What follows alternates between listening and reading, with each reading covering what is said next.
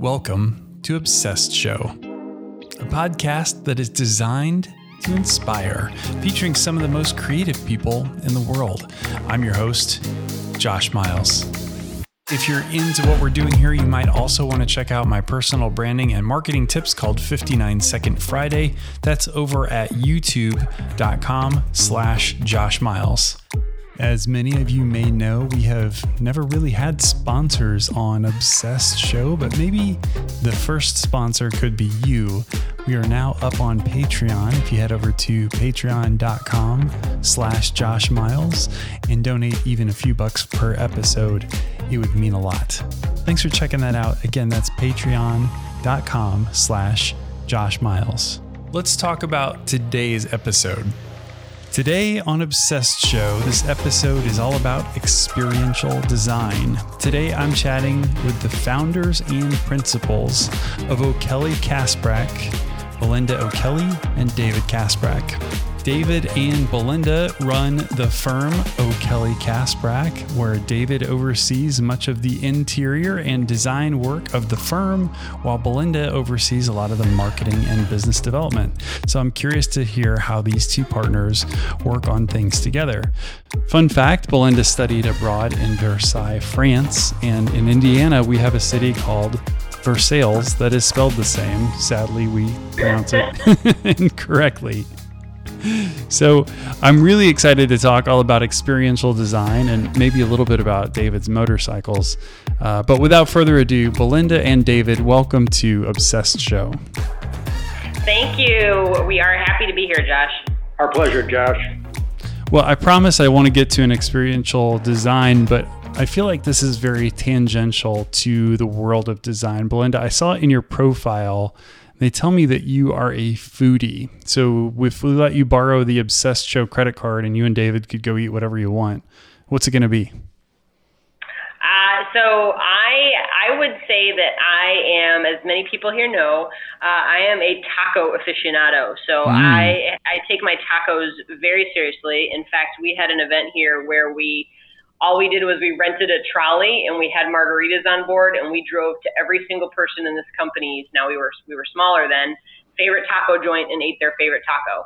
And so that was my, it doesn't have to be fancy and expensive to be awesome. So we try to hit up a lot of taco joints and sample the local Chicago interpretations. Corn or flour? Corn. Hard shell, soft shell? Soft shell. And then are you more of the, I want it to be super authentic like I would find south of the border, or are you looking for more artistic and interesting culinary expression? I think anything interesting and, different. I think my favorite taco ingredient, and this is going to be surprising, pickled onions. It's something that has that kind of crunch and bite to it that's a little bit maybe unconventional. So my favorite taco is a shrimp taco with some avocado crema and some pickled onion, and that kind of that was my go-to for a long time. But I do not discriminate. I try all different types. I will vouch for that. She's dragged me out more than one time. And David, your story that I wanted to talk about a little bit was, I understand that you are a black belt. Does that come in handy in the world of architecture? Well, sometimes you have to, enforce your design vision, and you got to take do it any way you can. No, it doesn't. It's just a nice fact. I got involved in that. I had my first two kids, and they were in fourth grade and first grade, and I showed up used to take them and bring them to the class, and the instructor said, for another $10, instead of sitting around, you could, get some exercise and so on. So those two daughters have both graduated college now, and they dropped out after about 6 months each, and I've been doing Taekwondo ever since. So, well, Belinda, maybe you could start with what's usually my first question when I'm not talking about tacos at the top of the show. I'm curious how you found yourself into this world of architecture and design. What's your design origin story? When I was a kid, I really enjoyed, I liked all things architecture in terms of blocks and building things and helping my dad with projects. And then when I was in junior high, we took a drafting class, and the assignment was to draw your own house. And so I actually drew my own house, and I was very proud of it. And I actually presented it to my mom, and I was just, sure she would be in awe of it and think it was amazing. And she went through it and said, well, I guess this is okay, but it's what we already have. Like, what do I need these for? You should have drawn your dream house. Like, what are we going to do to change this house and make it amazing and make it to be the best house on the block? And then I kind of got my creative juices flowing, and I spent all summer actually redesigning our house in Grand Rapids, Michigan. And then I got my mom and dad together and presented the new vision, which did include a rooftop pool, some horse quarters for horses, which is probably a little unconventional for our small subdivision neighborhood of Grand Rapids.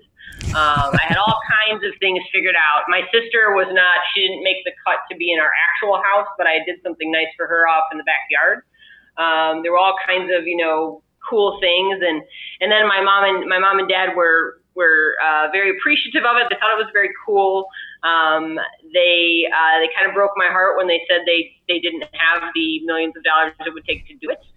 The piece that we did bring out of it, as I had showed as part of my presentation, a restructuring of our laundry room shelving, which my mom had complained about for the years since we had bought the house. And so my dad and I did redo the shelving in the laundry room. So, but I think just that idea, the concept of taking something and making it to be kind of the ultimate experience for the youth, So I think that was kind of a really cool exercise, and it kind of blew my mind open to the idea of what I think architecture and design is really all about, which is sort of, curating an experience. And so that's the thing that kind of made you think maybe that's what I want to do when I grow up? Yes.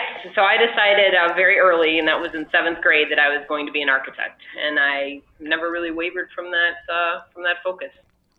And then before your partnership now, were you working for other firms early in your career? Yeah, so I actually started out when I was actually studying abroad in France. My roommate, her uncle happened to own an architecture firm in Chicago, and they did hospitality design. And this is in the late 90s, before people used computers to do internet things. So every single portfolio that I was sending out to apply for a job was costing me $20. And so she said, so one day she's like, dude, why don't you just work for my uncle? It'll be so easy. We can just tell him that's what you're going to do. And I was like, yes, that sounds much easier. So I kind of fortuitously ended up interning at the time it was called Aumiller Youngquist, and it was a firm that specialized in restaurant design. And I had a blast that summer, just kind of, learning how to think about things a little bit differently.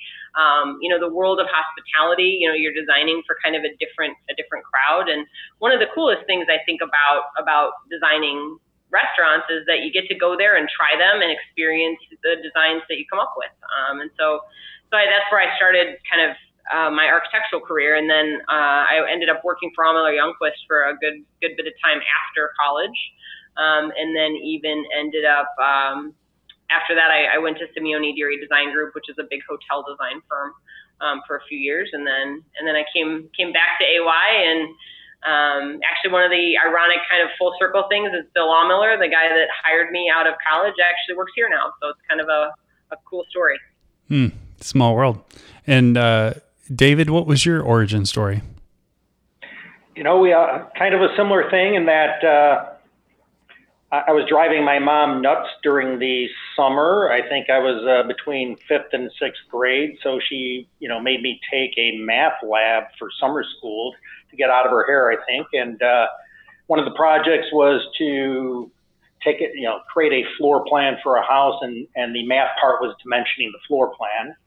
And I went home, and for my 6th grade birthday, which was about 11 years old or so, I asked her for a drafting board and T-square, which is probably dating myself, so that I could, draw floor plans. And she got me this little book, and to this day, I don't know where this book is, but I would give a lot to have it. And I would draw these floor plans of houses in there, and I thought they were just, really forward thinking. I like I said, I'd love to see them and see if they're a bunch of, really remedial things, or whether they were actually, showing me as some sort of a prodigy. So, but never look back. And so similar to Belinda, I just was going to become an architect, and that's all I was going to do. And I will tell you that is a real luxury, because I know, having family and so on, and kids trying to decide what it is they want to do, and agonizing about it. I never had that problem, because I just knew what I was going to do, and for better or worse, we did it. And here we are now. I met Belinda at Miller Youngquist. We were both at that same firm, so I was working there. She's I have a few more miles on me than she does, so I was a long time, member there. And, when that firm in 2010, when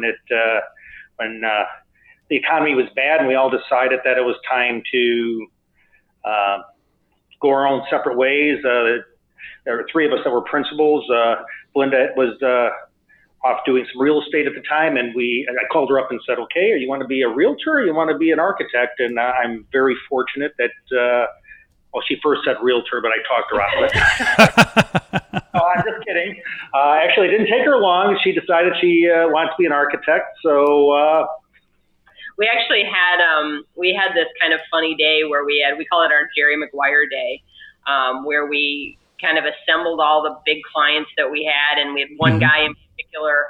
And we went and we had this new idea of starting an architecture firm, and we were going to do things differently, and it was going to be this great new vision. And so we contacted this particular client and said, okay, we're going to come, and we want to pitch our new idea and see if you're with us. And what he didn't know was that whether he was with us or not pretty much decided whether or not we would be a firm, right? Because he was our only big paying client, right? Sort of like. So you lined up all the big paying clients, which was one. Yeah, right. I'm sure this was not actually the case, but we kind of talk about it this way: is that we went and had lunch, and we're sitting there, and he's eating his lunch, and and we make our pitch, and are you with us, or are you with them, or whatever the case. He was eating soup, I remember, and it took him forever to answer.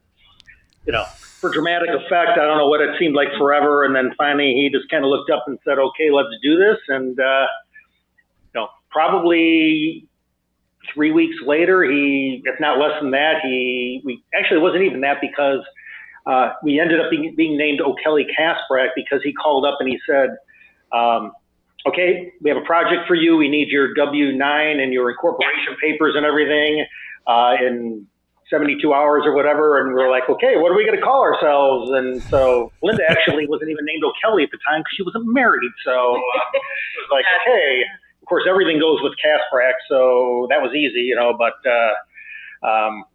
yeah, and to this day, he's our biggest referral source. He still gives us a lot of work and drives a lot of work our way, we're very thankful for him. And you guys pay him in soup? Yeah, yeah. I think it's funny. I think he's the kind of person that got some kicks out of the idea of helping us start out, and it has an entrepreneurial spirit as well. So I think that kind of worked in our favor. But similar to The Godfather, if he calls up and he says, "I need you to do this for me," and whatever, we just do it. It's not. That's awesome. Don't haggle about it, whatever. It's just, and I'm talking about, whether it's price or whatever, it could be a little job, a big job, but if it's him calling up, we have that loyalty to him as well. And we just, make it happen. We're done. Maybe the project was because maybe he was in the hospitality business, but I'm curious, Belinda, it sounds like hospitality for you is kind of the ends to go to a cool restaurant, but I'm curious why, what drove you guys to focus on hospitality in the first place? Well, I think that, one of the things we talk about a lot that's interesting about hospitality is that it has kind of this dual element where it has to look really cool, But it also has a very technical side that has to be kind of spot on in order for it to function well. So you think about a restaurant, for example. It has a pretty complex engineering scope of work on the kitchen side to figure out how all the equipment works, how all the different prep lines and cook lines and everything work together, and you're dealing with gas and electric and how the chefs work, and then there's that kind of technical piece. And then it also has, when you walk into a restaurant, I think everyone at this point, when they go out to dinner, they expect it to look cool, and they expect there to be some ambiance and some cool guest experience that's been thought about. So I think the whole idea of kind of creating that complete package of the experience, the uniforms have to make sense, the order of service has to make sense, the way the dining room looks and feels, how loud it is, what the music's like, how high is the light level, and then the speed of service and efficiency for that back end to be able to actually have a business out of it. I think all of those things, the complexity of that, I think we find generally very intriguing. Yeah, it's amazing how if even one of those elements is not quite right, it's the kind of thing that makes you think, well, maybe we don't want to go back there. Right. It's a lot like there's a very theatrical quality to what we do, as opposed to, I suppose we could be designing courthouses, server farms, warehouses. There's all kinds of architecture to be done out there, but hospitality in particular, and we're talking about restaurants, hotels, things of that nature. It's very much it's very theatrical. So the mood, the lighting, like we said, all those elements have to be. It's really very much like a stage set, and people are coming for an experience. They're going out of their way to come there, and unlike doing an office where somebody comes there because they're working every day, it's an event for them, and so it's very much about creating that special experience. Yeah, and you have to be a destination, right? There's a lot of pressure. I think it's still 9 out of 10 restaurants in Chicago fail in the first year. There's a lot of competition out there, and there's a lot of people doing it well. So, to really hit the mark on all fronts is extremely difficult. And so I think, to your point, Josh, that's part of the challenge, is to be able to do all of those things, right? Yeah, exactly.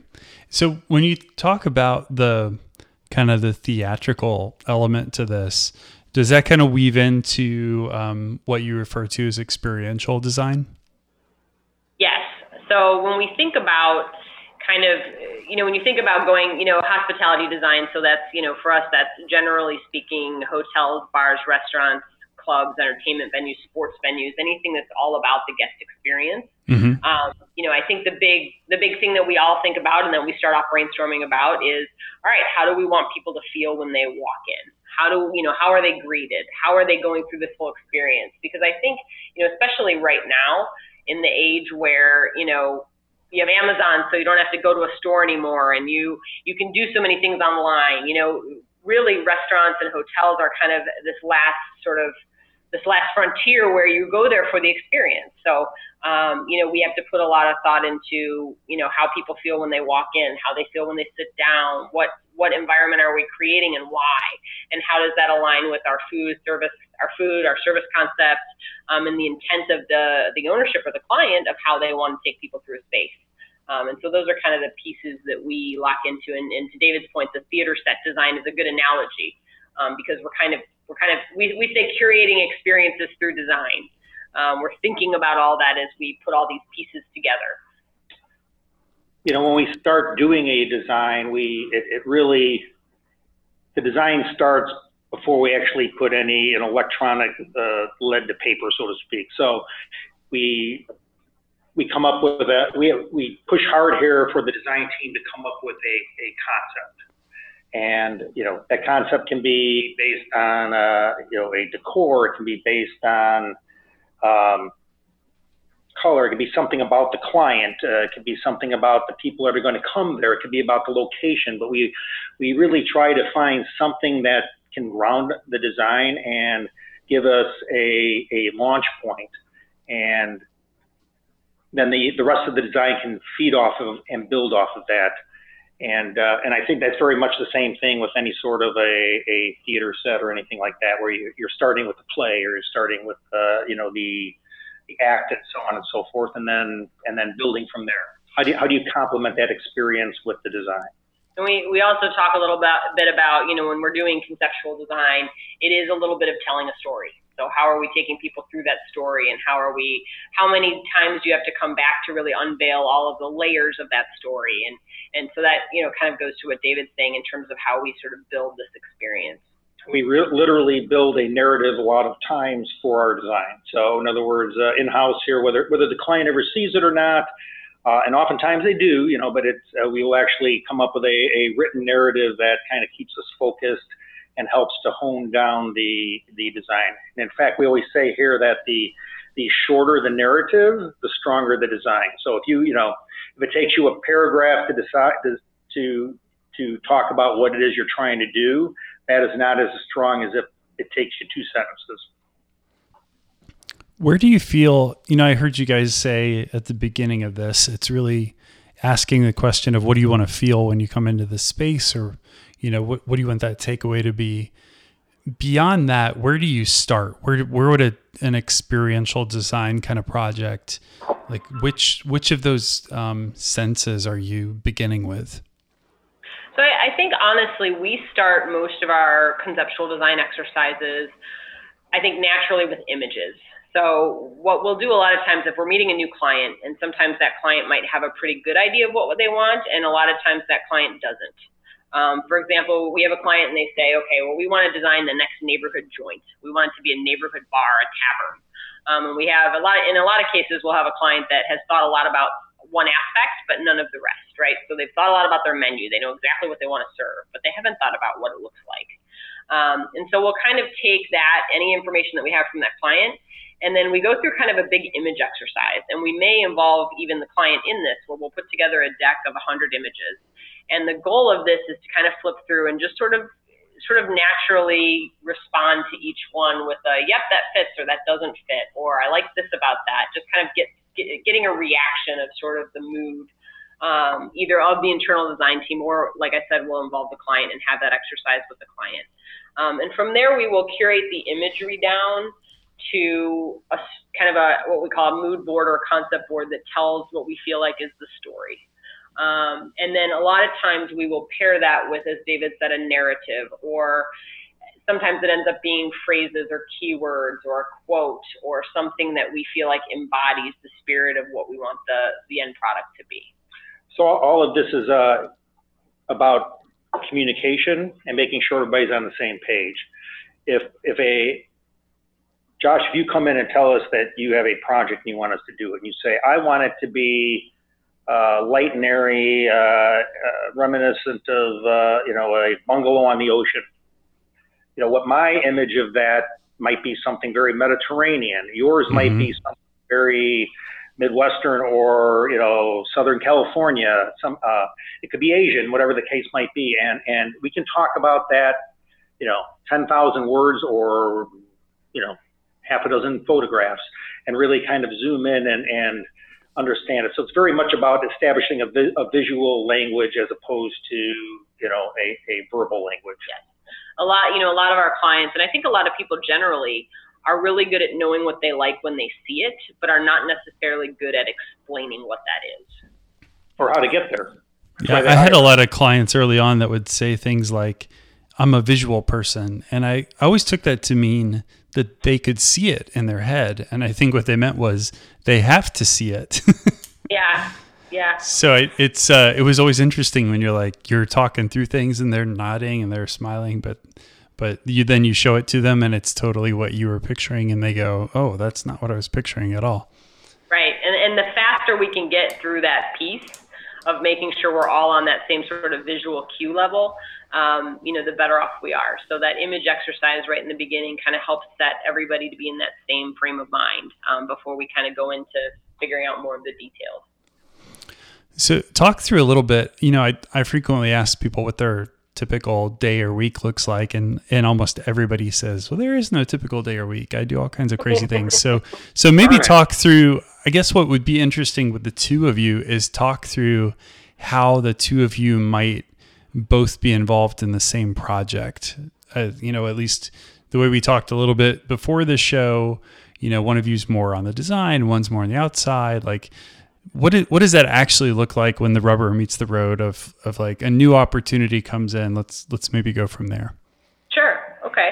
I'm kind of thinking of one that David may be thinking of as well. So usually, because I do a lot of the sort of outreach, I may get the lead on a particular project earlier, or might have that initial conversation with the client. Pretty quickly, though, I will meet. We'll get an RFP, or we'll get a request for proposal, or somebody that wants to do some work. Whenever possible, we will try and go out and walk the space with them. So, and David and I are both a part of that. So we will both go out, kind of walk the property, talk to the owner, that type of thing. I may do a little bit more of the upfront research in terms of comparable projects and what's out there in the market that may align with this property. I may do some of the initial planning on the proposal and figuring out the proposal. David may do a little bit more work on working with the studio and figuring out how much time it's going to take, what's involved in the process, who on the staff would be the right fit. And then we kind of both, I would think, generally speaking, we both kind of tag team putting that final proposal together. And the proposal, I mean, that's obviously the initial piece of it. We have a lot of conversations. So we were at the old firm, and I was there for, Belinda was there for 10, 15 years. I was there for 30 years. There were three of us that were principals, and we all had our own individual offices and ended up having our own individual clients. So we're it's very important to me, and I think to both of us that, again, that communication piece. So we have an office that actually has barn doors between it, so we can shut it, and, when we aggravate one another, we can shut the door. But most of the time it's open, and so that we can kind of really understand what's going on. So, I can actually hear when Belinda is pitching things and so on and so forth, or projects that she's heading up that or taking more of an oversight, piece on that. I can know what's going on there, and vice versa. She kind of understands, what's going on from my aspect. So it's very important. We talk a lot about how how she keeps me involved in the business aspect of it, so that they're not all. I don't feel like all the clients are her clients because they're all coming in, and vice versa. I have to be very cognizant of making sure that she knows what is going on in the office here and so on, so that she doesn't feel like all she's doing is selling stuff and she's disconnected. Because at the end of the day, architecture is her passion. So she didn't get into it to be a business person. She just happens to excel at that piece of it certainly much more than I do. So yeah, and it's something where I try to include David on a lot of the business development meetings where it's important for us when we're meeting with a client or we're having a big design presentation that they see both of us, so that when they think of the firm, they're thinking of both of us. Because when we do get busy or things get shuffled around or one of us is traveling, we do need to step in for the other and that type of thing. I think, to be perfectly honest, I think we're all, what we talk about here, that we're always a work in progress. So when we get really busy, sometimes it pinches one way or another, and we end up having to discuss and figure out how to work through a situation on a project or another. And, I think that's part of what makes a partnership in a design firm difficult, but also rewarding, right?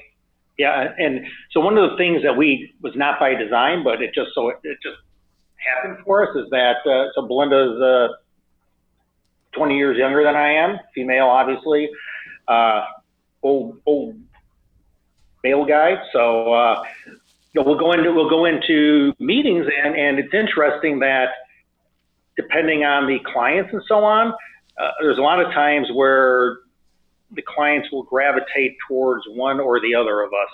I'm not always sure why that is exactly, but they'll begin to kind of talk to Belinda and kind of, even though, and address her, or in some cases they'll be, talking to, to start talking to me, a bit more, and you can and so we have that advantage of having, by having both of us there, we actually kind of can see who's going to be a better fit for a certain job sometimes. It doesn't have anything to do with us necessarily. It's more of what the client feels that who they want to work with or who they feel most comfortable with and so on. And that's fine by us. Then we just kind of, at least being forward facing, that's the person who kind of takes the lead on it. There was one client that we were working with, and I made the mistake here. We're in the meeting and we're chit chatting or whatever, and at one point in time I go, well, this is very female. It's gonna be much more comfortable for a female in this environment and so on. And the client looked at me and said, well, maybe we should have Belinda answer this question since she actually is a female. So. Yeah, I think, David, you used the phrase from a female perspective. From a female perspective, this is, but that, that gap in ages and in demeanor and having a man and a woman, I feel like it does help us, for clients, because a lot of times we're presenting to clients and they may be a group of 6 people. And some of the people on that team will resonate more with David and some people will resonate more with me. And I think the nice thing is we present kind of a wide variety of, experience versus enthusiasm and youth and, a deep portfolio of different types of projects. I mean, we kind of bring that all into the same package. All the old grumpy guys, gravitate towards me, and all the, young enthusiastic, females, resonate towards Belinda. So, well, I think even from a more and old and jaded, it's all together. Right. Well, I think maybe even from a more macro perspective, how clients choose which firm they're going to work with, I think comes down to a lot of that. What may seem fluffy or nebulous or whatever, like this fit question of, is this the right firm for us? So I'm curious, this is my awkward segue here. What you think makes for a good client fit for you? Like where do those best clients come from, and how do you know when they're going to be a good fit? So I think one of the things that, and this, by the way, is something that we've learned over the past few years. We didn't necessarily know all of this in the beginning, but I think one of the things that at least I've sort of come to value a lot more in the past few years is that, a good client fit for us is somebody who values us as experts and somebody who kind of trusts us to, once they give us the information, to kind of take that information and take it to the right place. I think that, clients that are maybe not as good of a fit for us are very commodity driven clients where they're very price conscious to the point that, it's hard for us to do what needs to be done on a project to properly kind of give it that full experiential design perspective. So, and I think honestly, a lot of it comes down to personality. Sometimes you're a good fit with people and you meet, most of the times when we have an initial kickoff meeting, I would say 90% of the time it's lively with banter and people are enjoying themselves and people are really excited about the project and enthusiastic about what they're doing. We feed off that, our project teams feed off that, then they start brainstorming and it becomes a very kind of kinetic and kind of a high energy meeting. And I think everyone feels good at the end of those meetings. We do have a few meetings that for whatever reason we go, we have that initial meeting and it just isn't a hit and we all feel a little awkward and like it maybe isn't the best fit. And I think we have to, at least one of the things I have learned is that we have to trust that a little bit more. I don't know, David, if you have I think Belinda hit it on the head. It's the people that we prefer not to work with are the commodity driven people. So there's certain clients that it's simply, you cost this amount of money, somebody else costs that amount of money, and the lowest price is going to be the company that takes it. We're not geared to operate that way. We spend a lot of time and a lot of effort. People here spend a lot of hours in the office above and beyond the 40 hours that they technically are here to work and so on, and they invest a lot of their emotion and their heart into the project. And those kind of projects and those kind of clients, we're fortunate that we can pick and choose a little bit, and those kind of clients, I think, actually drain some of that energy that Belinda was talking about. So. Yes. What about when it's maybe it's a difficult project or a difficult client, or just something hasn't gone the way that you wanted it to. I know we've all been there before. What do you guys do? Sorry, that never happens. Yeah, right. Yeah, everything we do goes perfectly. Camelot. No, I think it's obviously a common part of the human experience, but are there things that you find that work especially well for you to kind of get yourselves out of that sort of rut, or are there things that you guys do together or corporately, things that your firm would do to kind of shake off those kind of things? Well, I think, one of the things that happens, like if a project, especially when it's common when a project gets into the heat of a really big stress point, whether it's a really big release or it's a really aggressive schedule or something, it's very common for the, tensions flare up a little bit and things like that. Some of the tools that we use to deal with that is sometimes if somebody is in contact with one person and that relationship has just gotten to a point of frustration, we change up that contact person. So, and that may be at the principal level, but more than likely it's at the project management level or at the project team level. So sometimes just refreshing that relationship helps. We also do a lot of things around here where we have a particularly aggressive deadline and everybody's really been putting in their time. We've been known quite often to send people home or send the entire office home sometimes at 1 o'clock on a Friday just to burn off steam, or we go out and we take everybody out for drinks and kind of blow off steam that way too. We try to keep our people are our most valuable asset by far. So, making sure that people are communicating well and that they're feeling like they're being valued and listened to is pretty important.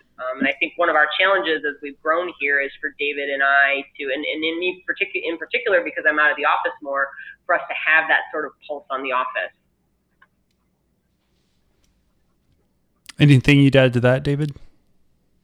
Well, I think Belinda hit it on the head that we do rely on our people, and really we have the luxury, Belinda and I, that we walk in and we get to be the front person. We get to walk up in front of somebody and our names are on the boards and we get to present this thing as though it's our own, and when in fact it's a team that puts it together. And what we look for in people, and a lot of our people have it here, are people that can take our vision and what we do and make it better.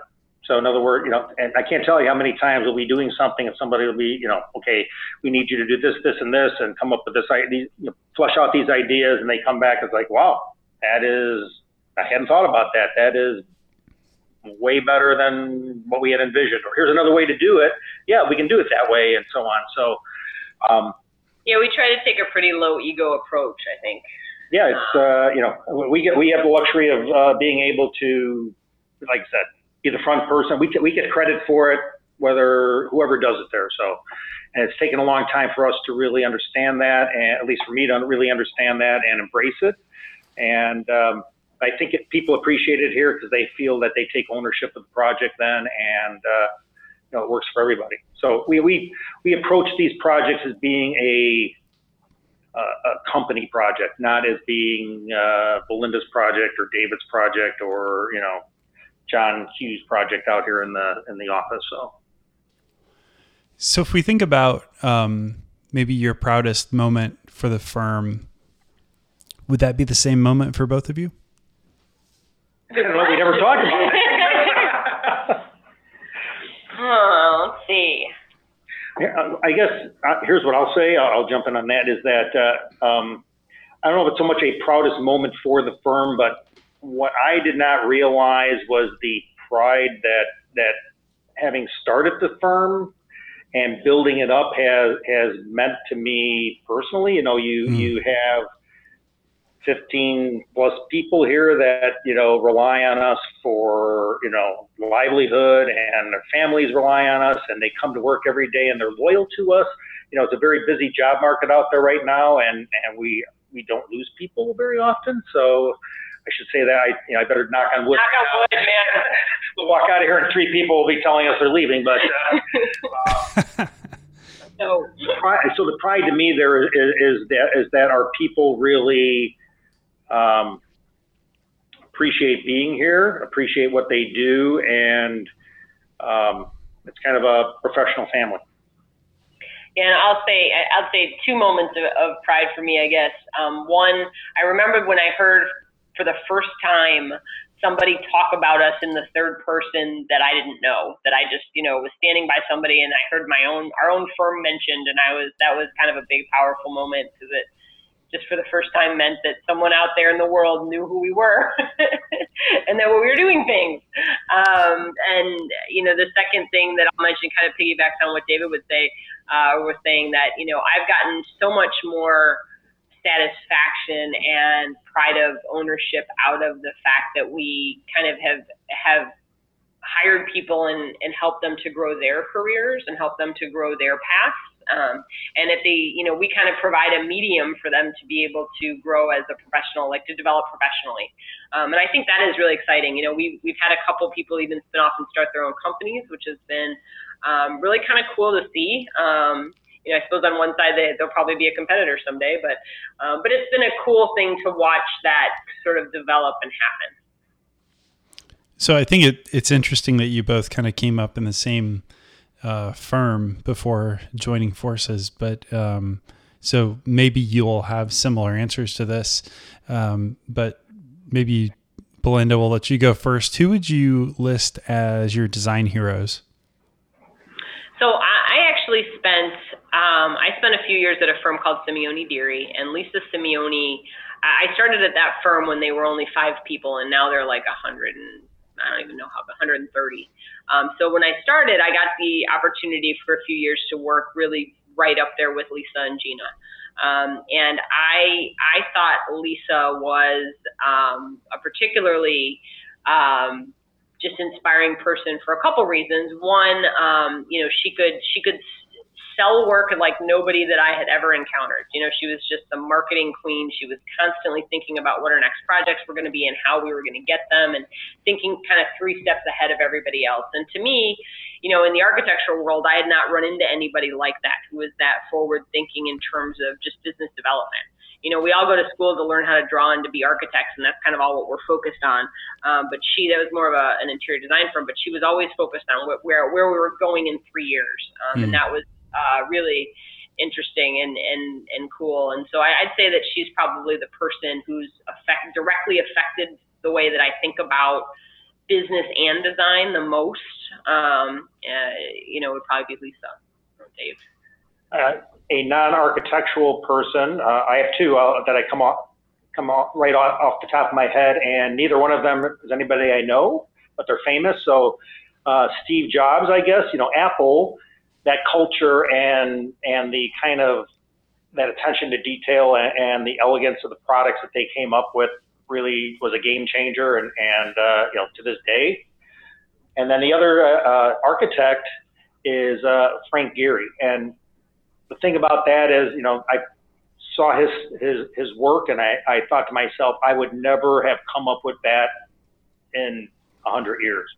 And most everything else, you see something published somewhere, big building, whatever, magnificent project, but hey, I can see how that was designed and the thought behind it. And I feel like, given the right circumstances and opportunity, our firm here could come up with something like that. The stuff he does, I don't know. It's really amazingly different from the way that I think and so on, and I admire that. I mean, it's just that was a game changer from a design standpoint in terms of just new and different. Yeah, I know he can be a polarizing figure, especially in the architecture world. But his the film Sketches of Frank Gehry is a really interesting bio documentary, whatever you want to call it. But it's a really cool video, especially, even for somebody like me. I'm more of a branding and graphic design background, but I still found it pretty fascinating. Yeah, he was a game changer here. I really think there's certain, in architecture at least, there's certain, kind of movements that have happened maybe a little before our lifetimes and during our lifetimes that kind of changed what we think as a population about our built environment, and he's one of those guys that has moved it. He, kind of embraced the move to computer-aided design and really advanced, what you could do with it. And he's going to set the tone for the next many years. Switching gears a little bit, I'm sure there's a lot of interior architects and designers listening who are, maybe most of their day is doing corporate work or fit plans or things that they're not especially excited about. So maybe every one of your projects is kind of a dream project for them to do hotels and hospitality and restaurants and that kind of stuff. But I'm curious what's kind of either a moonshot or a dream project that you guys have in mind, or is that a shared vision, or do you each have your own? Well, one of the things I think would be super fun to design, that this is just my own vision, I think I've never talked about it with David, but would be like a small ship or like a tree house or a tiny house, like a super efficient, small living space. I think that would be really fun to kind of think about. One of the things I've always loved about, like if you go inside of a yacht, and not that I have that many opportunities to go inside of yachts. I'm looking for more friends with a yacht so I can go inside. But they have, how everything inside of a cabin and a ship is kind of built into the walls, and, kind of that next level of design, the table flips into a bed, which turns into a seat, or, I think that kind of convertible design that they use a lot in ship cabins, I've always been a little bit fascinated with that. I am personally a little bit off of the architecture front, but I'm always fascinated by lighting. Certainly we, partly because we do our own lighting design to a large degree in here in our office, and it's such an integral part of what we do. But the actual, decorative or actually manufacturing lighting. I'm sitting here we're sitting in our conference room right now, and there's this really fantastic light fixture. Two of them actually are put together here that are about 13 feet long all in total, and they're kind of a squiggly bunch of lights, and they look like a tangled mess of wire and so on, but they are really, really cool. And in fact, Belinda and I, we were at Light Fair and being hosted by somebody, and we had just built our offices out, and we both looked at this light and said, told the rep, we want that. I will say we had a couple glasses of champagne and only sort of remembered ordering the light the next day.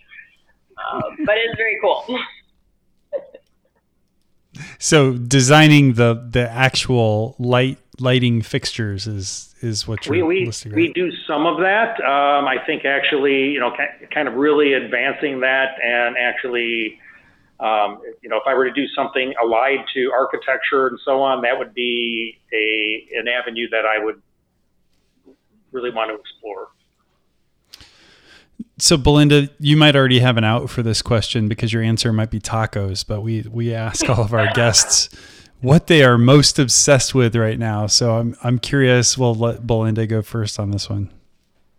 Ooh, like a general item? It could be anything? Yeah, it can be anything. Design, life, you name it. I would say so. I'm really obsessed with the 1940s design.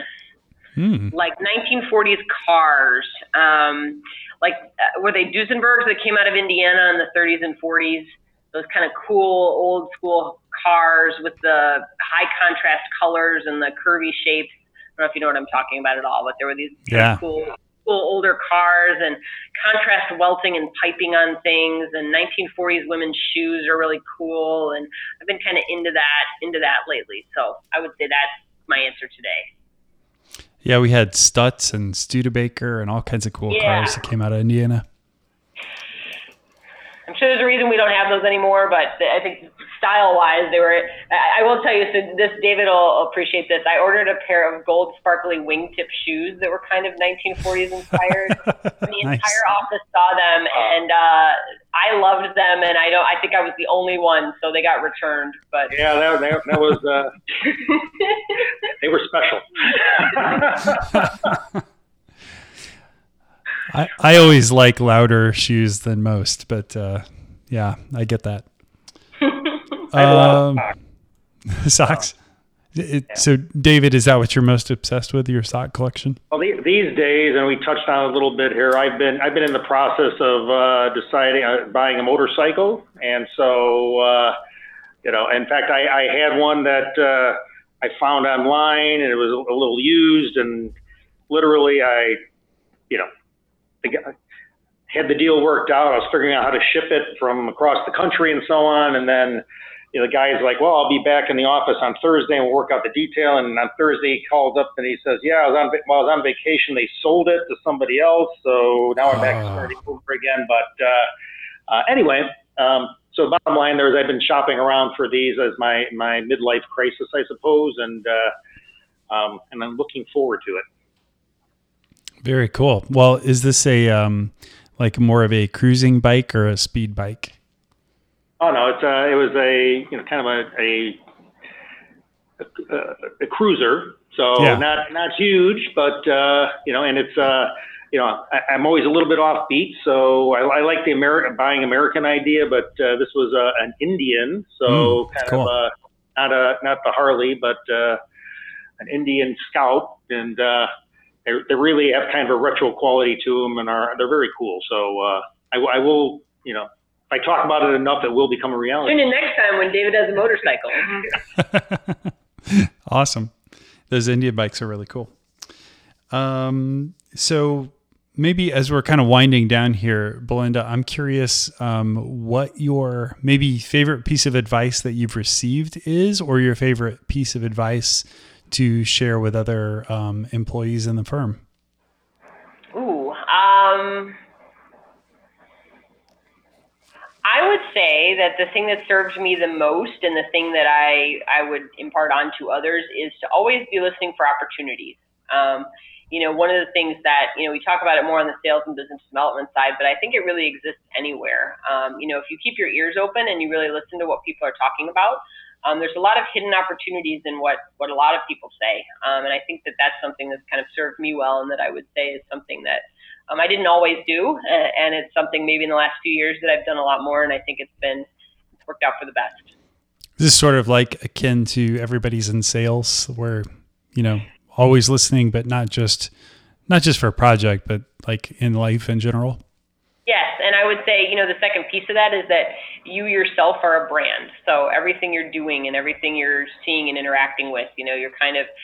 I feel like everybody individually is kind of their own brand. So you have this ultimate opportunity to constantly craft it and make it better, and sort of think about how it's translating out into the world. And so we think about that, you think about that on a personal level, but then also as a company, it's a very powerful thing. Love it. David, what would yours be? So a lot of the people that come to work for us do it because they have an elevated sense of design. I mean, they want to be designing, expressing themselves through design and so on. So I think my advice to them would be simply figure out how you design. So everybody designs differently. Some people can sit down and design on a big level, very big picture, and put together things quickly and so on.